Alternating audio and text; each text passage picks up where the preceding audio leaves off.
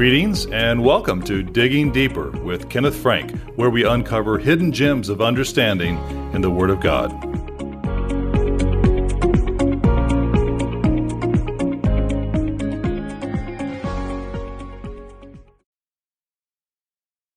Did you know that God's redemption is described in Scripture as plenteous?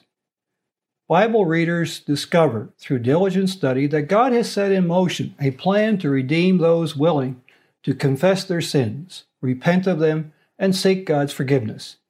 God sent His Son, Jesus Christ, as the Redeemer.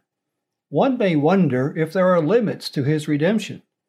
We will encounter in this study a fitting psalm that is often recited at funerals because of the comfort it affords. This Digging Deeper introduces our topic with an inspirational verse that will encourage and strengthen God's people through His commitment to save them. Our focus verse is Psalm 130, verse 7. Quote, "Let Israel hope in the Lord, for with the Lord there is mercy, and with Him is plenteous redemption." End of quote. Psalm 130 is the sixth of seven traditionally named penitential psalms that include Psalm 6, 32, 38, 51, 102, 130, and 143. They are expressive of sorrow for sin, repentance, and change of behavior. The book of Psalms was Israel's hymn book of praises to the Almighty. Believers have found solace time and again from its abundant instruction and assurances. The Dake Annotated Reference Bible, under its note for Psalm 130, verse 1, calls this a backslider's psalm, and it outlines the psalm in this manner. His state or condition, verse 1. His prayer, verses 1 to 4. His questioning, verse 3. His promise, verses 4 and 7 and 8. His sincerity and longing, verses 5 and 6. His hope, verse 5 and verse 7. His faith and assurance, verses 4 and 7 to 8. A price paid for deliverance. The word redeemer means to deliver by paying a price. Redemption is a major New Testament doctrine. The CARM Theological Dictionary defines this noun more fully. Redemption means to free someone from bondage. It often involves the paying of a ransom, a price that makes redemption possible. The Israelites were redeemed from Egypt.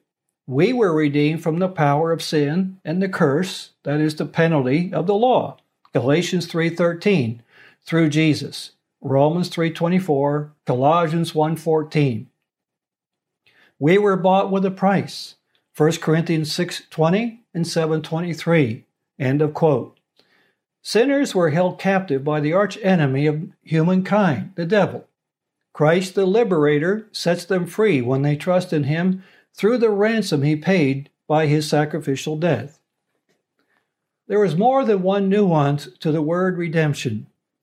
The Bridgeway Bible Dictionary elaborates redemption further. Quote, "In Bible days, a slave could be set free from redemption by the payment of a price, often called the ransom. The whole affair was known as the redemption of the slave." Leviticus 25:47-48. The words redeem and ransom are related to the same root in the original languages. The Bible speaks of redemption, both literally, concerning everyday affairs, and pictorially, that is, concerning what God has done for His people. Psalm 77:15, Titus 2:14, end of quote. Our God has come to our rescue, remitting the full price for our liberation from Satan's kingdom. Sinners must be redeemed from the penalty for violating God's law. Concerning God's transaction through redemption from sin, Webster's 1828 dictionary offers this summary definition. Quote, "In theology, the purchase of God's favor by the death and sufferings of Christ, the ransom or deliverance of sinners from the bondage of sin and the penalties of God's violated law by the atonement of Christ." End of quote.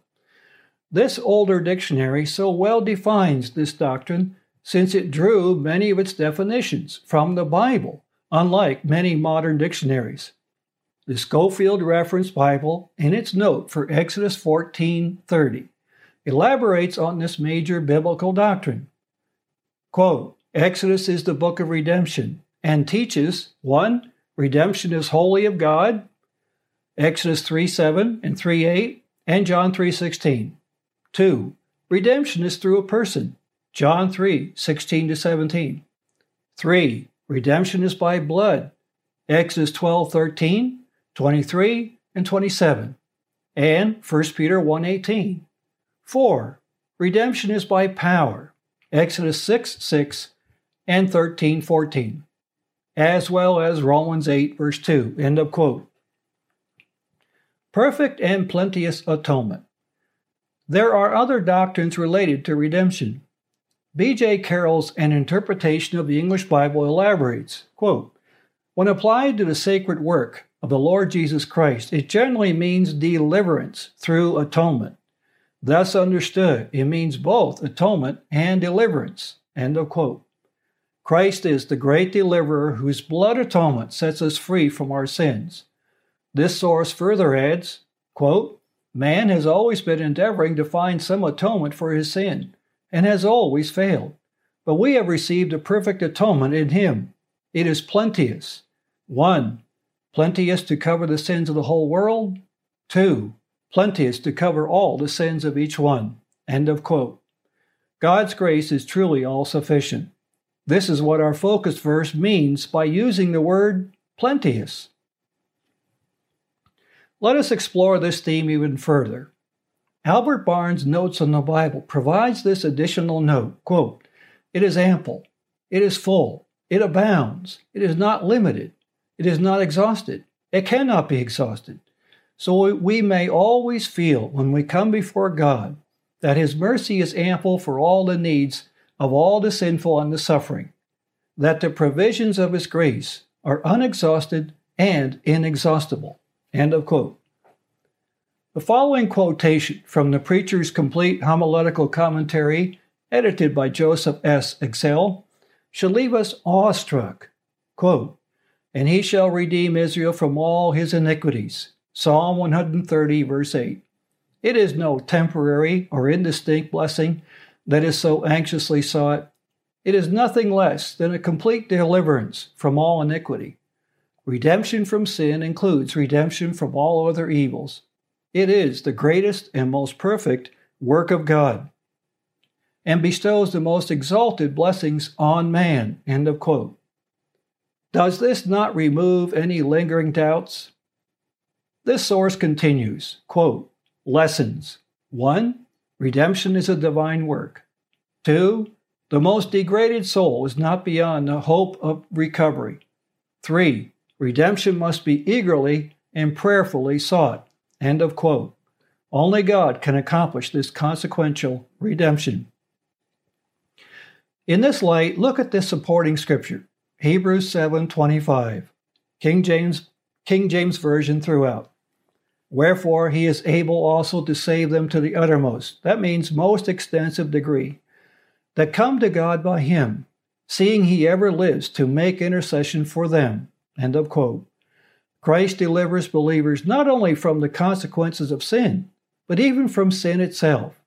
Sinners who imagine themselves beyond redemption will find it if they turn to the Savior in sincere repentance, confession, and contrition.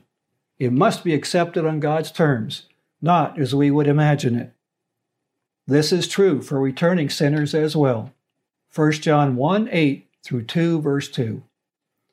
Not willing that any should perish. We have multiple examples of God's enduring mercy.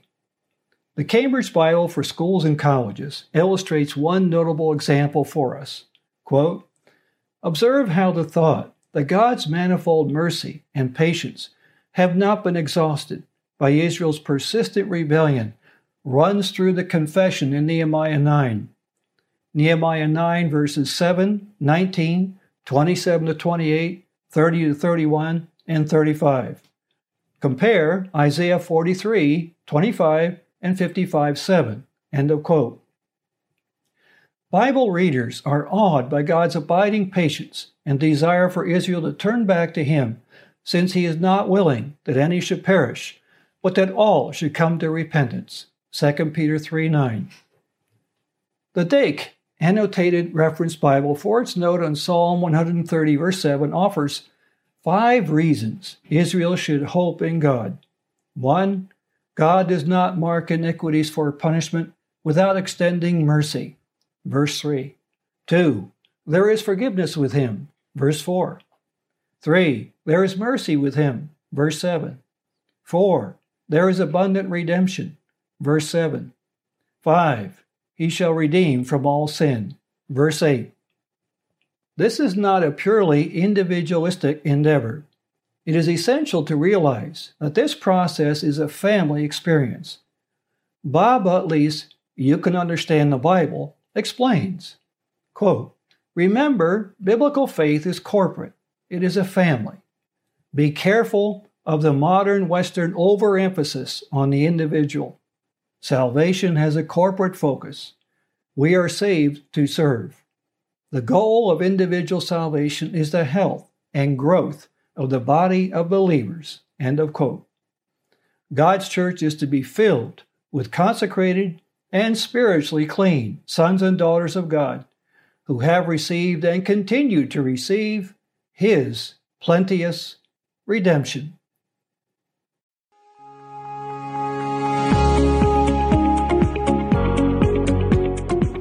This has been Digging Deeper with Kenneth Frank. To learn more about the Bible and living a godly life, go to Living Education at lcgeducation.org, sponsored by the Living Church of God.